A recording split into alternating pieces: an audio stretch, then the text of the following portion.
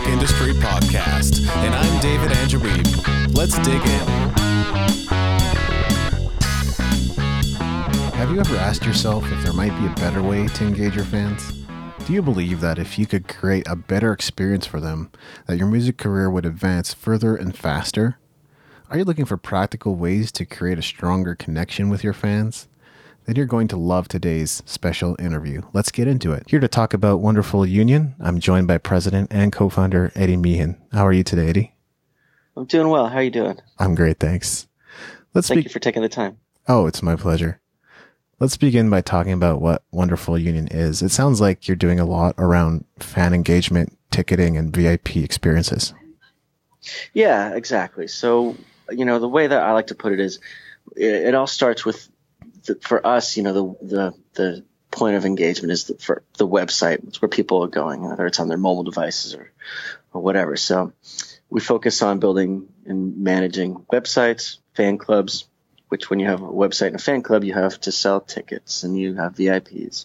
You have a fan club, you have merchandise, and it all kind of works together in this big circle. And that's that is what we do. Right. And overall, I think that would help a lot of artists generate more income from their art, right? Yeah, 100%. Especially when you have a engaged fan base, you're able to focus on driving, all of your traffic into one centralized place. And a lot of times, larger artists will give those rights away to a record label or to sometimes even their friend's cousin who builds websites in their basement. We come in and we maintain and build we have a platform that we built from the ground up that allows for scalability and large bursts of traffic and, large bursts of, transactions and commerce. And so as an artist, you with the way that the climate's changing for album sales and whatnot, being able to, have that website as your centerpiece of your business, because people, let's face it, they go on Twitter and they engage and they communicate, and it's a short-lived conversation. Facebook is a little bit longer, but it's a lot of trolling, and maybe you like some artists who you don't really want to talk about on your social media. So the official website is that place where fans can go obsess. They can be in a troll-free environment, if you will. And for the artist, it allows you to have a CRM, allows you to have a database, allows you to have all of your user information in one centralized spot. And knowing, if they bought a T-shirt or a ticket or a VIP package, or if they're just a casual user who comes onto the website to, hang out and discuss with other fans, it's all one place and one platform for us that we've developed. You raise an interesting point, because it's so easy to give away a portion of your income or revenue to companies these days without even knowing necessarily what you're agreeing to. So that is a good thing for artists to be aware of. I think a lot of people may not necessarily be familiar with CRMs. That's a customer relationship management tool. You could also look at it, I guess, as your email database, if that helps. And having that database, I think, is really becoming key in the music industry these days. What do you think? Oh, 100%. Especially, and even if you take it to the next level, you have your mailing list database, all of the people who, their zip code, the state they live. But if you're able to then go, oh, well, on our last tour, these people bought on average, $70 worth of product, and being able to target them in different levels, being able to know who your, first tier, your second tier, and your third tier fans are, and able to market to them creatively. And specifically knowing their past, purchase history and their engagement too, because you're tracking everything. You're tracking every click, you're tracking every conversion. You're watching everything they do and rewarding them for that. Maybe you're able to offer somebody who bought a VIP package to the last tour, let them have the opportunity to get it before it goes on to, it's like a pre-sale, like it goes on to a general. Before it goes on to the general public, when I say general public, it could be, like past buyers first, and then fan club second, and then, credit card people third, and so on and so forth, and record, whoever, local promoter, pre-sale, things like that. You're able to reward fans for being active and knowing that information. It blows my mind. So many artists just don't I don't know. They don't even think about that. They don't even focus on it. They don't own that information. Maybe the record label has the database, or it's like an old manager, or again, it's that dude who's in the basement. It blows my mind. Yeah, because what you described is like incredibly powerful. Maybe even just knowing who your best customers could change the way you do your releases and help you generate more profit up front. So it is absolutely crazy, the things that artists hand over. And it does require a little more conscious effort to manage and think about the business side. It's not maybe thrilling to a lot of artists, but it's just becoming so important when you have so many fingers in the pie. Yeah, I agree 100%. And more artists are starting to think about it. And, as the changing of the guard to some extent, the managers of the 1980s and 90s, or, a lot of new artists are coming up, and a lot of people who think tech, they think it's been long enough. When I started in the business, Wonderful Union has been around, formerly known as Ground Control, for we're going on our 11th year now. But I've been doing this, way before that. And back in the days of the Blackberries and, before the sidekicks. And so like data has always been something that I've always thought is extremely important, especially, the same way you go to a website now and, you go to Amazon and you look at something weird, it's going to haunt you on every other website you go to for the next 2 weeks, True. Like that's just the way it is. And that's the way you need to think of your fan base. You just need to be where they are and give them what they want. Yeah, we might get sick out of it at some point, but I'm sure the conversations around data are just going to keep increasing in the times to come. Yeah. I'm already a little sick of it, but it's definitely important. Oh, me too. Yeah. How important is fan engagement these days? What kinds of things can we do today to create memorable fan experiences versus like 10, 20 years ago?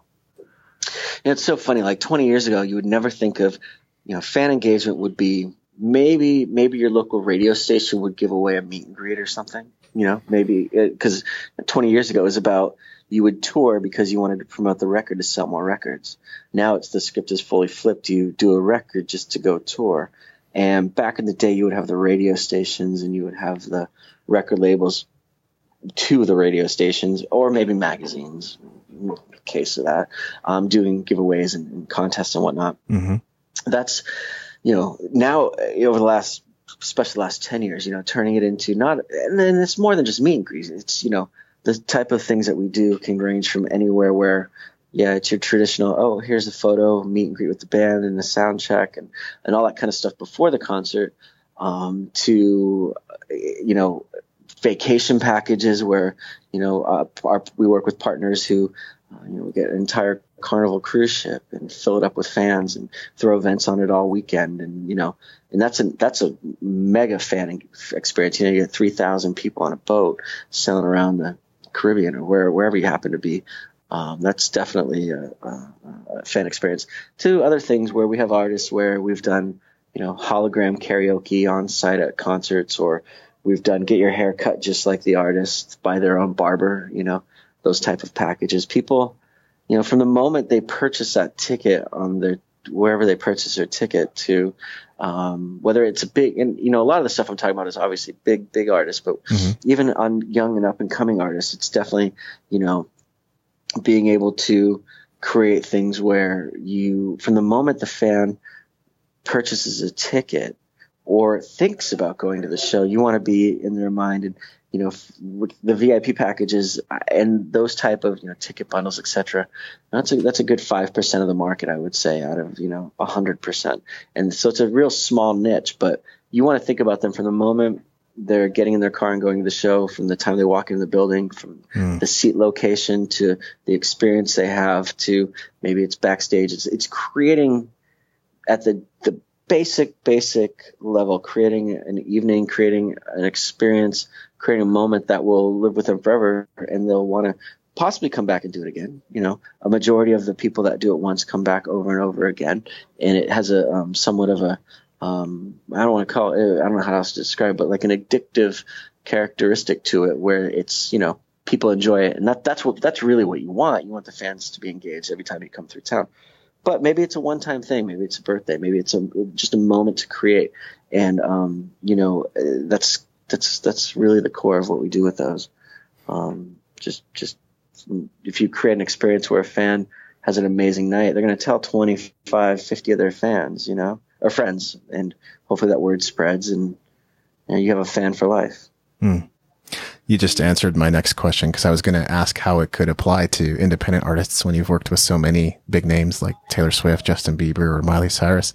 But I think, our listeners are starting to get an idea here.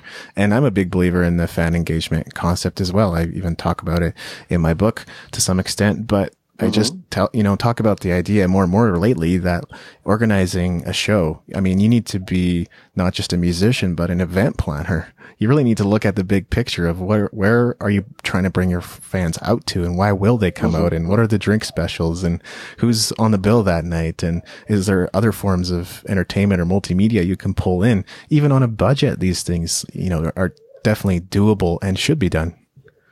100%. Like and especially like on a local level, if you have that much control of your event, you could, maybe you could save a couple $100 or make a little bit more money playing at the divier bar or whatever. But if you know your fan base, and if there's a venue in your town that, maybe it's near the entertainment district where there's a bunch of restaurants, and it's not all about the money. It's about the experience. And if you can select the venues, and this is getting real hard. I mean, I know as an artist and myself, formerly, I used to play in bands, and that's how I got in the music business. But like, if you're able to pick a venue in your town that has, where everybody wants to go out to on a Friday or Saturday night, there's restaurants and there's things to do. Like, that's adding to the experience that you're giving to the fan. You're leading them through that community. You're leading them through that, and that's going to make a better evening for them. Now, going back to yes, we do work with some amazing top level talent, but we've, a lot of the clients that we've started with over the years have been, we do take up an approach of A&R, and we try to find up and coming artists who we know, a lot of it is with an artist, the team that is around them, and their track record for success. So going backwards, I've had artists that have popped up out of nowhere. I worked with Chris Stapleton back in the day, and he was a songwriter who, before he even had an album out, or G-Eazy, which is he started, I remember, he played here in town. It was, 150 people, right? But he still sold 20 meet and greets, and that was kind of the beginning of where I saw with his team, which is, he has an amazing team of people around him, and from his booking agent to his managers to, everybody who's involved I believed in the team because I'd worked with him before. And knowing, going to a show and saying okay, he's still finding where he is. And this is several years ago, still finding where he is. But you see the fans there, and you see even at that small level of 200 people in a room, people are getting into it, and he's feeding it back the same level he does today. And he's, out playing amphitheaters at 20,000 people now, and still doing the meet and greet, still doing the same engagement with the fans at the same level he did at 200 people. So for us, it's about the artist and about the team and about, everything just being right. And from being an artist standpoint, if I was able to put myself back into when I was playing in bands 15 years ago, I used to just be oh, it's a cool place to play. And, you would think about the club, but you would never think about what we had talked about earlier, the part of town that you're going to be in, the type of experiences. It was maybe, I don't know who's selling the tickets. We're just we're going to show up and play, but it's definitely, the whole business has changed so much. It's exciting, true. But it's interesting. Yeah, it can be equally intimidating as well. I mean, one example that came to mind is Metallica, because they're certainly portrayed as the kind of band that takes the extra steps with their fans and meet them after shows or before shows. Even to this day, I think that's the part that some people don't understand is they're still doing that. They didn't just stop doing it when they became big. So they obviously see tremendous value in that. Exactly. Metallica is one of those bands where, I still buy things off their website. I have the Master of Puppets book. I've got some skate decks in my office. I don't work with them, but from a fan and, going back to the days, they were the first concert I had ever seen. And, living in the Bay Area, I used to meet them at shows and see them around. And it's funny, I was going through a bunch of stuff, boxes of stuff that my folks had dropped off at my house, and they had found it in the garage or something. And I was going through it. And the very first time I ever done a meet and greet, it was in 1991. It was a Slayer concert. My buddy Eric and I were sitting out in front of, waiting to get picked up by our folks, and the tour manager came out, and he's just like, wait there. And we're like, all right, we're already doing that. What's up? What do you need us to wait here for? And then he came and grabbed us and brought us on the bus. And that was the first time I ever had that experience where, I'm sitting there with the Slayer guys. They brought us on, signed some stuff, gave us some pizza, and like sent us back out. And that was like a VIP experience. Totally unplanned. They didn't charge us for it. They gave us some merchandise. And it's just that the same way Metallica, I think Slayer now sells. I know Metallica gives them away for free through their fan club, but it's just that level of that engagement. And I still have that. My point is that box of stuff. I found the 8x10 that was autographed that night, and I have it framed at my house. And that was my first VIP pack. I've sold, hundreds and hundreds of thousands of them now in my life in where I've come. But that night was where it kind of hit me, that feeling on the other side of where, this is a cool night. And that's really what it is. Life is short. It's all about having a good time. And that night will always go like my first experience that, wow, I listen to this music all day long. This is my escapism from, whatever mundane things I had to do at the time in junior high school or whatever. And it came to life on stage, and then I got to meet the people. It's like, whoa, it's overwhelming, which is good, which is an amazing feeling, Well, exactly, because it's an experience you're still talking about. So those are the kinds of things that years later. Yeah. So those are the kinds of things that I'm thinking are, what fan engagement should be. What is it like working with big names like the ones already mentioned? Do you feel any extra pressure to deliver results when you're working with big clients? You do. You feel there's no room to make mistakes. And when you do, you need to own up to them, and you need to resolve them quickly. It's definitely having the stress. Luckily, I have an amazing team. We're it's a wonderful unit. It's about 45, 50 people on staff. And I have an amazing staff that works with me, from, our designers, our developers, our warehouse staff, our customer support team, our touring team, client services. I mean, everybody's just great. And so having everybody in place, having the right process, back in the day, 10 years ago, we would launch. I remember we did one of our first projects, the New Kids on the Block reunion, right? Totally different from Metallica and Slayer. But, we announced that, and all of our servers went down. Everything went. So, all those mistakes, hopefully you learn from them over time.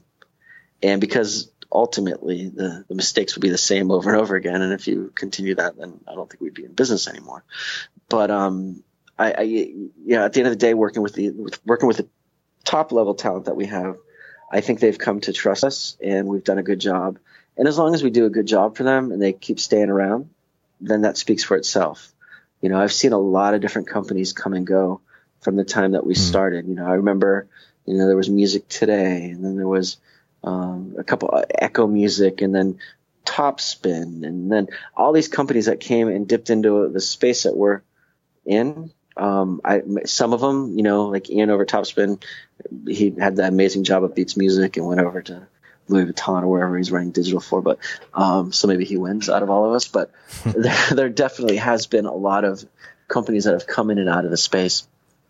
And, I think just us doing a good job and marching on and keeping our clients happy is that's all you have to do, and they stay around. And there's really nothing more to it. That's awesome. Yeah, that's what it all comes down to. Making sure you have good customer service and you're getting the results that you're promising. I mean, having invested in a music industry startup myself, although certainly in a different field, that one failed. And it's true. So many just kind of come and go. And unfortunately, without the right people and the proper vision to make it happen, it can just tank so quickly, especially in a difficult industry. It's a very difficult industry. And, luckily between, having the right people on team and, we've never as a company taken any funding or any, it's always been bootstrapped and there is no option to fail, because then we don't have jobs. So, and nobody wants to go get a job. No. Yeah. So we've all been very stubborn. So I guess part of it's being stubborn. I agree with that. And actually, I want you to talk more about that, because I think bootstrapping is a concept that was sort of lost on the people I was working with, and one idea that probably many music entrepreneurs should be aware of. Yeah.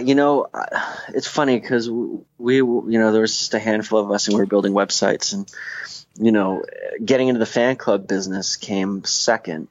And it was one of those things like, do you guys do this? And it's like, yeah, of course we do. Because we're all, when you're bootstrapped, you're like you don't have a lot of room for cushion, and you have to constantly stay ahead, because you never know what's going to come next. You never know. Business might dry up, something might go wrong. The economy takes a shift.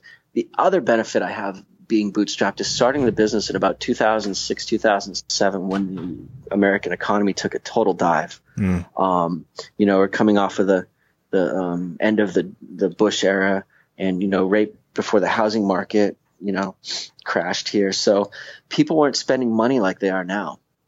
And that progressed over the last 10 years, where, being bootstrapped, not having any, funding, you're constantly going to artists who are then, at the same time, we're in a perfect environment where the music industry was changing itself. So you had the economy, you have the changing music industry where they're looking for new revenue streams, all lined up perfectly for us. And somehow we got into a space where, prior to, us and a couple other players coming in the market, nobody was selling, meet and greets or VIP packages. That was unheard of. So we got kind of a perfect storm, and which doesn't always happen, so being able to ride that in and have, the ability of the economy getting a little bit better, and more artists coming on board with these types of transactions and fan engagement, really allowed us to grow. And so a big part of it is luck, luck and determination. And we, there were years where it was leaner than others, and you just have to kind of, just ride it out. The early days, it was my business partner, Greg, and I, it was, there'd be months where it's like, nope, we don't get a paycheck, but everybody else, as long as everybody else does. And knock on wood, we've never missed an employee paycheck. And at this point in the business, like, we don't have to, thankfully, worry about that anymore. But it's hard. And I think I never thought of myself as an entrepreneur until, I guess, here I am, it's like believing in something. And, I never really thought of having any other any other option than doing what we're doing, because it sounded cool, and, it's like a dream job, which is still to this day. A lot of that makes sense to me too. I've kept costs low. I don't have a big office. I have a small team. There's no pressure to drive revenue numbers when you're adequately bootstrapped. Like you say, you can still find yourself in situations where you can't pay yourself. And that's not uncommon in the entrepreneurial world, especially among, CEO or executive level people. But as long as you persevere and get your business to the next level, you can get to the point where everybody can be paid. And that's, honestly, it is the amazing thing, and so much more freedom that can come with it. I've just been experiencing a little bit more of that myself this summer. So I love being able to do something I enjoy, but also having time for myself to do other things. 100%. And, once you get over that, that level, you're able to, you're just able, it's a great feeling, and now people are always asking, like, why are you in Sacramento, California? It's like, well, good question.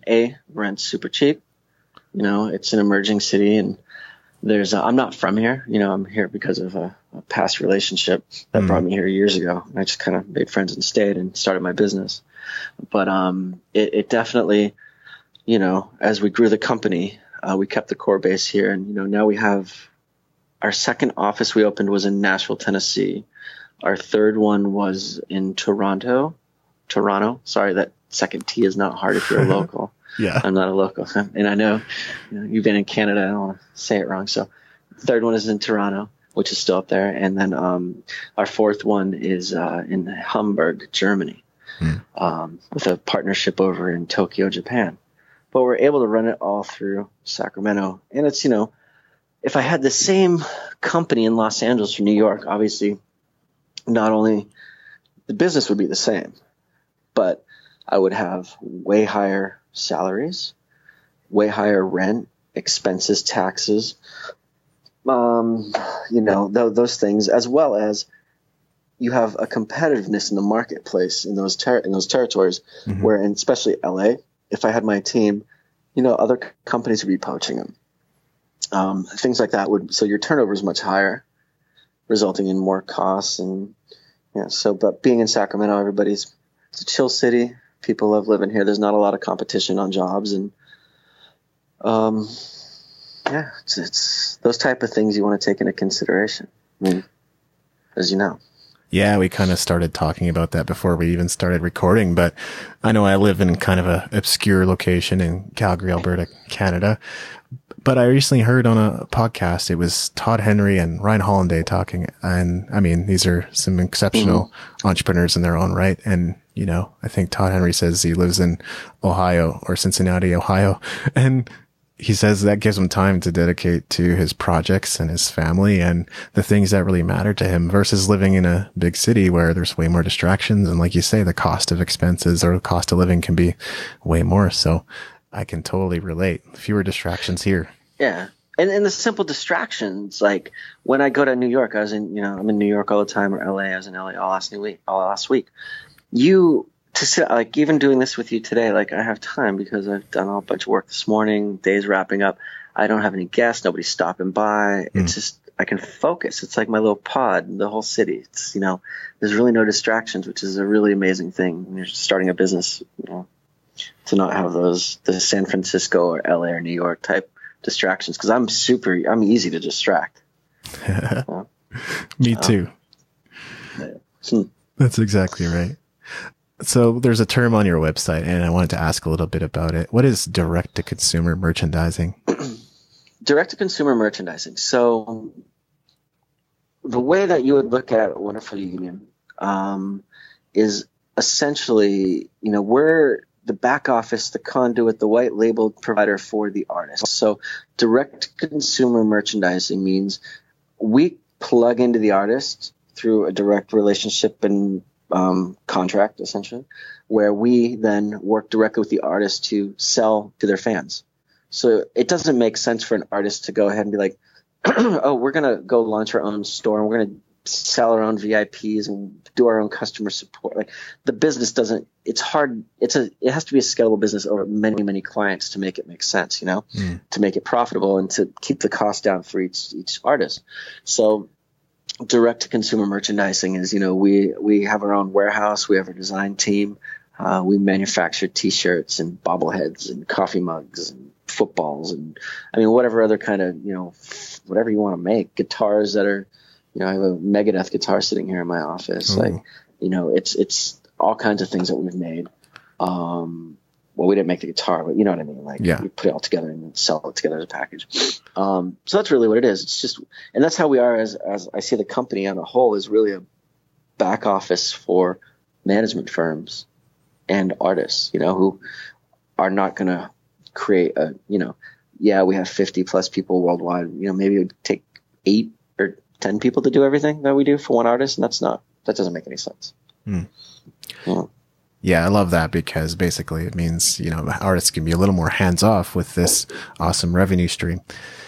Talk about... Yeah, they just have to approve it. They say, oh, I like it, I hate it. That's all artists really want to do anyway. Yeah, so true. Talk about some of the other projects you've worked on and share about your experience as a music entrepreneur. What are some of the biggest lessons you've learned? I think biggest lessons I've learned, I think it's not like a lesson so much like because I had to learn that lesson, but like what I've working in the music industry, it is a very small business, right? Mm-hmm. And everybody knows everybody. It's not like, we all work for car dealerships, and there's thousands of them around the country, and each one's got 100 people, and nobody knows anyone.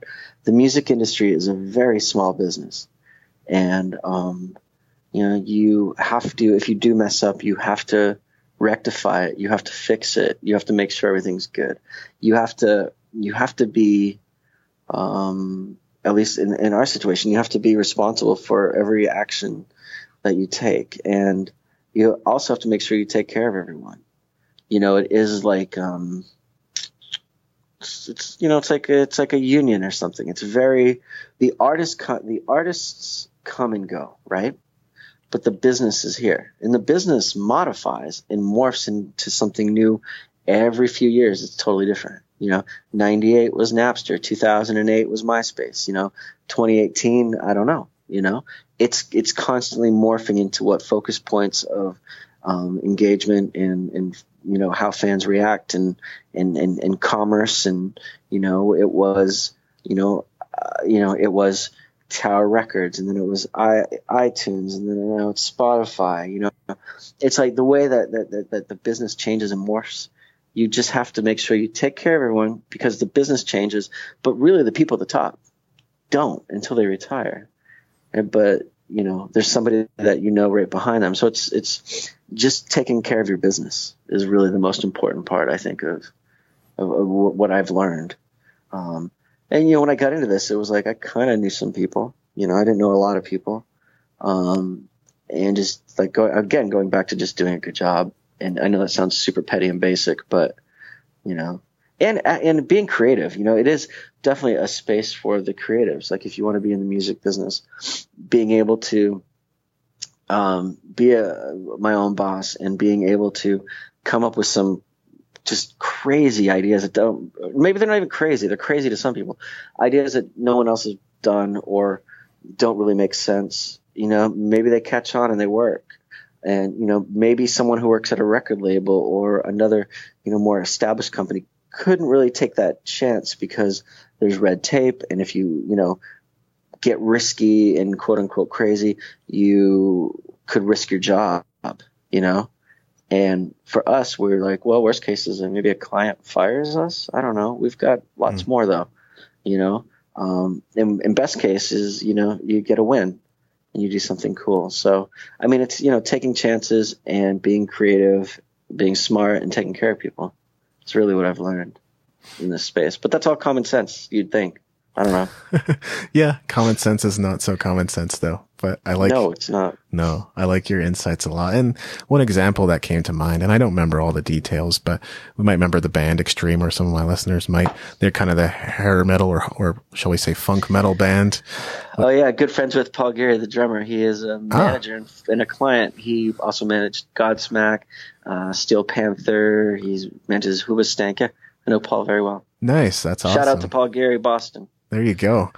Yeah, so I was going to talk about Nuno Betancourt, the guitarist of Extreme, and of course he went on to do like many solo projects under different pseudonyms and stuff like that. But I just heard like a story about him, being pitched to be marketed, and he sort of flew under the radar because at first they didn't know who it was, but as soon as they knew who it was, they were like, "Oh, we don't want to market that guy."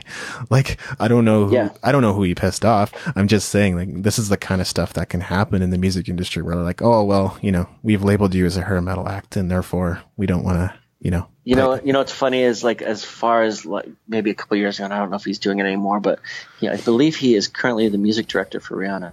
Yes. Actually, he was for a few years, doing that. I don't know if he still is, but yeah. He worked his way up to it. So eventually he got his way, it looks like, which is great because I think he's an exceptional guitarist and love to see him succeed. But yeah. It's definitely, and it's definitely, especially when you're an upcoming artist and you think you're on top of the world, it's like, let's go ahead and step back here. Nobody stays at the top. Yeah. Very especially rare. Today, right? Maybe you got a Coldplay, you got a U2, you got a Taylor Swift, it's like, but even, 20 years from now, it's you can't, it's impossible. Time takes a toll on everyone and, changes the marketplace and changes what people listen to. There's some songs in the 1970s that are amazing tracks that would never even no one would even record it today. Doesn't even, it's, You just have to going back to taking care of the people who take care of you. It's a great point. How important is social media for musicians today? I see a lot of new platforms popping up, and I'm always asking myself if there's a place or need for all of them. It's very important. I mean, obviously, there's the core, the Instagram, Facebook, and Twitter, to some extent, Twitter. It's that communication. It's a directive point. It's what people live in it day to day. Everybody's on it. Everybody's using it. If you're able to include yourself into people's lives, it's extremely important and communicate, and that goes back to, people are like, why you still do websites? It's like, well, that's, when they want to get off social media and find out, where the artist is playing and have a centralized focus point and an encyclopedia on the artist. That's where those assets come into play. But yeah, being able to control and communicate and have a conversation with your fans is extremely important. And also for marketing, if somebody likes something, you should be able to market to them. And social media through, organic or through paid advertising, as well as retargeting, it's all extremely important because we're oversaturated. Like growing up, I had 3 television channels and kind of cable, MTV maybe, and then there are a couple magazines and maybe 1 radio station. I didn't have a cell phone or the internet, so I was relatively easy to market to. Now, dude, I don't know. It's like I've got 20 different chat message apps on my phone. It's hard to get the attention. And if you can get the attention and the engagement, you do it. Nobody wants to ever be sold. So if you do it in an organic way, it's 90% content, 10% marketing. Mm-hmm. But that content could be marketing if it's done creatively. And not like everyone else and not generic. Put some work into it. That is so true. And that's really the foundation of what I do at The Music Entrepreneur as well. It really is built around this content marketing aspect of things. So, and that's really why I'm a big believer in having a website. I mean, artists have websites for different reasons. Some believe it's only for booking purposes. So to get booked, they should have a website. I know some artists that are of that opinion, but it's a space you own. You don't own Facebook. So having a platform like that is, to me, really very powerful and important. And there's no other distractions. And if you get them there, we see millions of users across our platform every month. People go, people, when they search for you, it should be the first thing that comes up because you control it. It's your piece of real estate. It's your home. It's, all the third-party social media stuff is cool, but again, I know I'm dating myself, which I can't continue. It seems like I'm doing here over and over again. But back when I started the company, one of my biggest competitors that came out of nowhere, starting, I was doing websites even before I started the company, and MySpace came out of nowhere, and which obviously they're gone now, but people. It's all of a sudden everybody's giving their information to Fox, and they were where everybody went to go find artists. And where's all that data and user information now? It's gone. So that's a long time ago, but things come and go. Is my point. And you should have something that you own and you maintain, and it's the official word of what you're doing. That's great. Actually, that's an example I used to give all the time too. So MySpace is a great example of something that's dead, Mm-hmm. And if you're able to, look at your website, not as a website, but look at that as it's like an OTT channel. It's your outlet. It's your programming. It's your content. It's whatever you can get onto it. Most artists nowadays, all the pop ones, so many of them are just getting famous on covering songs on YouTube and growing it that way, but still have websites, still drive people back to them. Yeah. And I think one of the key things, they're driving back and then capture them as email subscribers if you can. Correct. 100%. What other marketing channels would you consider important for musicians today? Depending on the level of what they're doing, obviously, if it's, up and coming, having, it depends on where you are in your career. There's all kinds of different things that, there's local level. And local level is knowing the people in your town, knowing the club owners, the promoters, etc. Knowing the radio station people, being friends with all of them, not being annoying. One thing I've always learned is never ask for anything. If you don't ask for anything, then people want to give you stuff. You get to the next level where, if you're on a, domestic touring business, it's like getting to know everybody in the business, having the right publicist, having, all those tools come into play. But outside of social media, the most important thing, and this, again, I don't know, just state the obvious, the most important thing is good music. If you have an amazing song, you have an amazing talent, everything else, and a work ethic, and everything just kind of should come together. But yeah, social media and, being engaged, but never be annoying. I do a lot of conferences and panels and stuff where how do I get a record deal? It's I don't know. There's so many different areas, and it's a good question. Because there's so many different levels, of where you are in a career that become important. Obviously social media follows you through from the, if you and I decided to start a band, we'd make a Facebook page and a Twitter account, all the way through, magazine relationships and promotions and festivals and, that's, I could talk. That's a whole nother topic.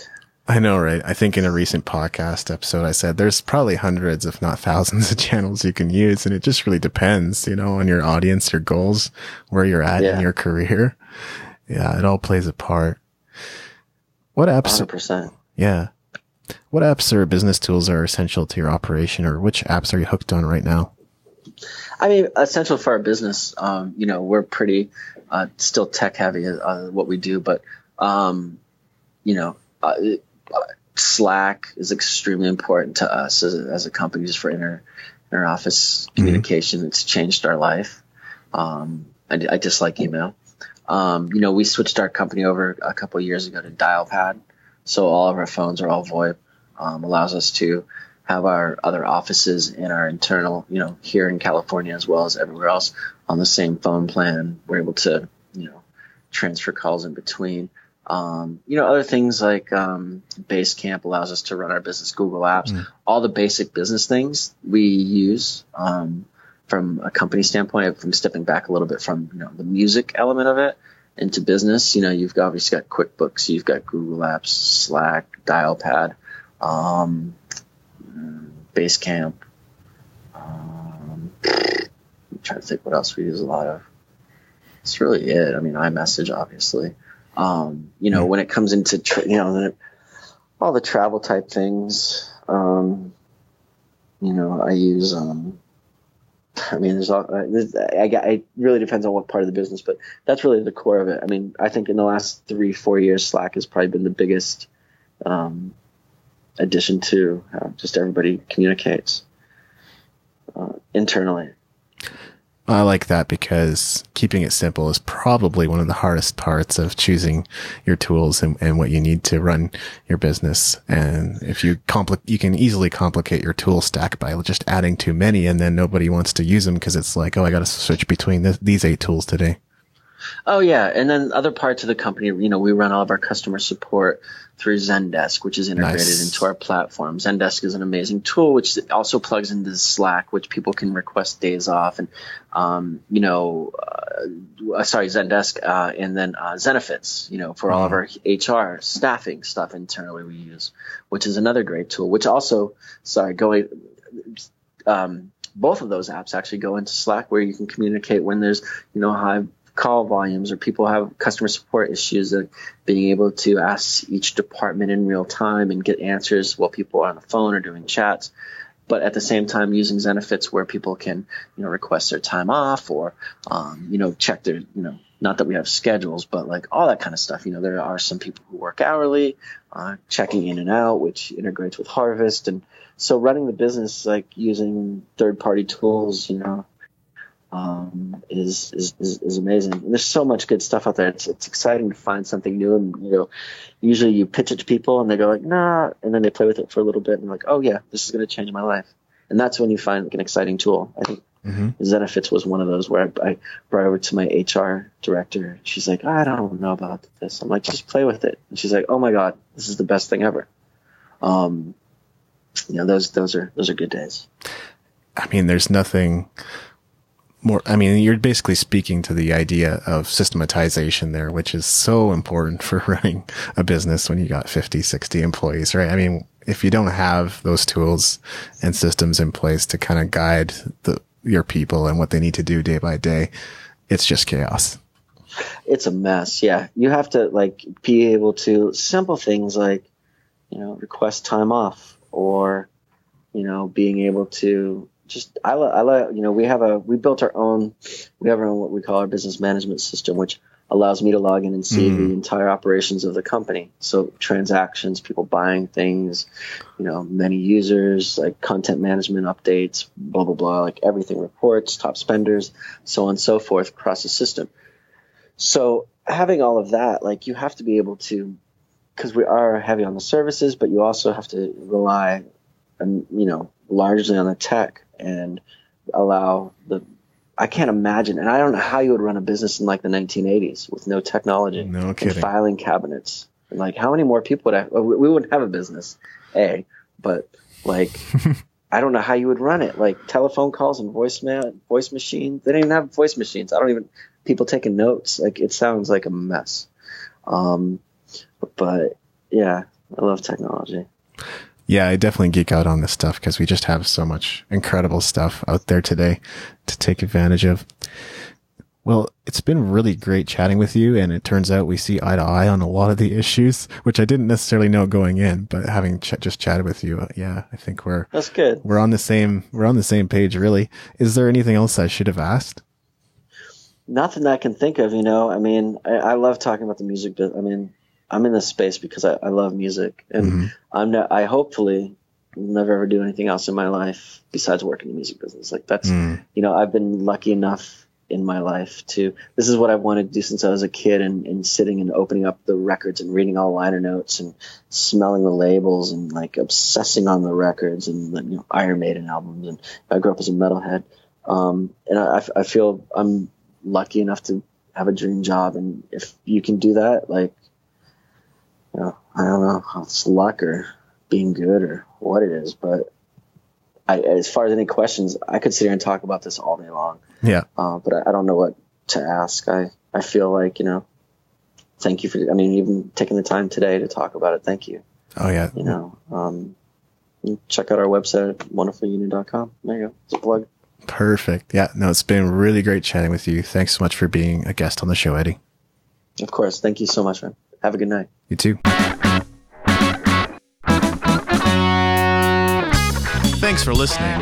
Make sure to go to musicentrepreneurhq.com for show notes and other goodies, and leave us a review in iTunes to help us spread the word.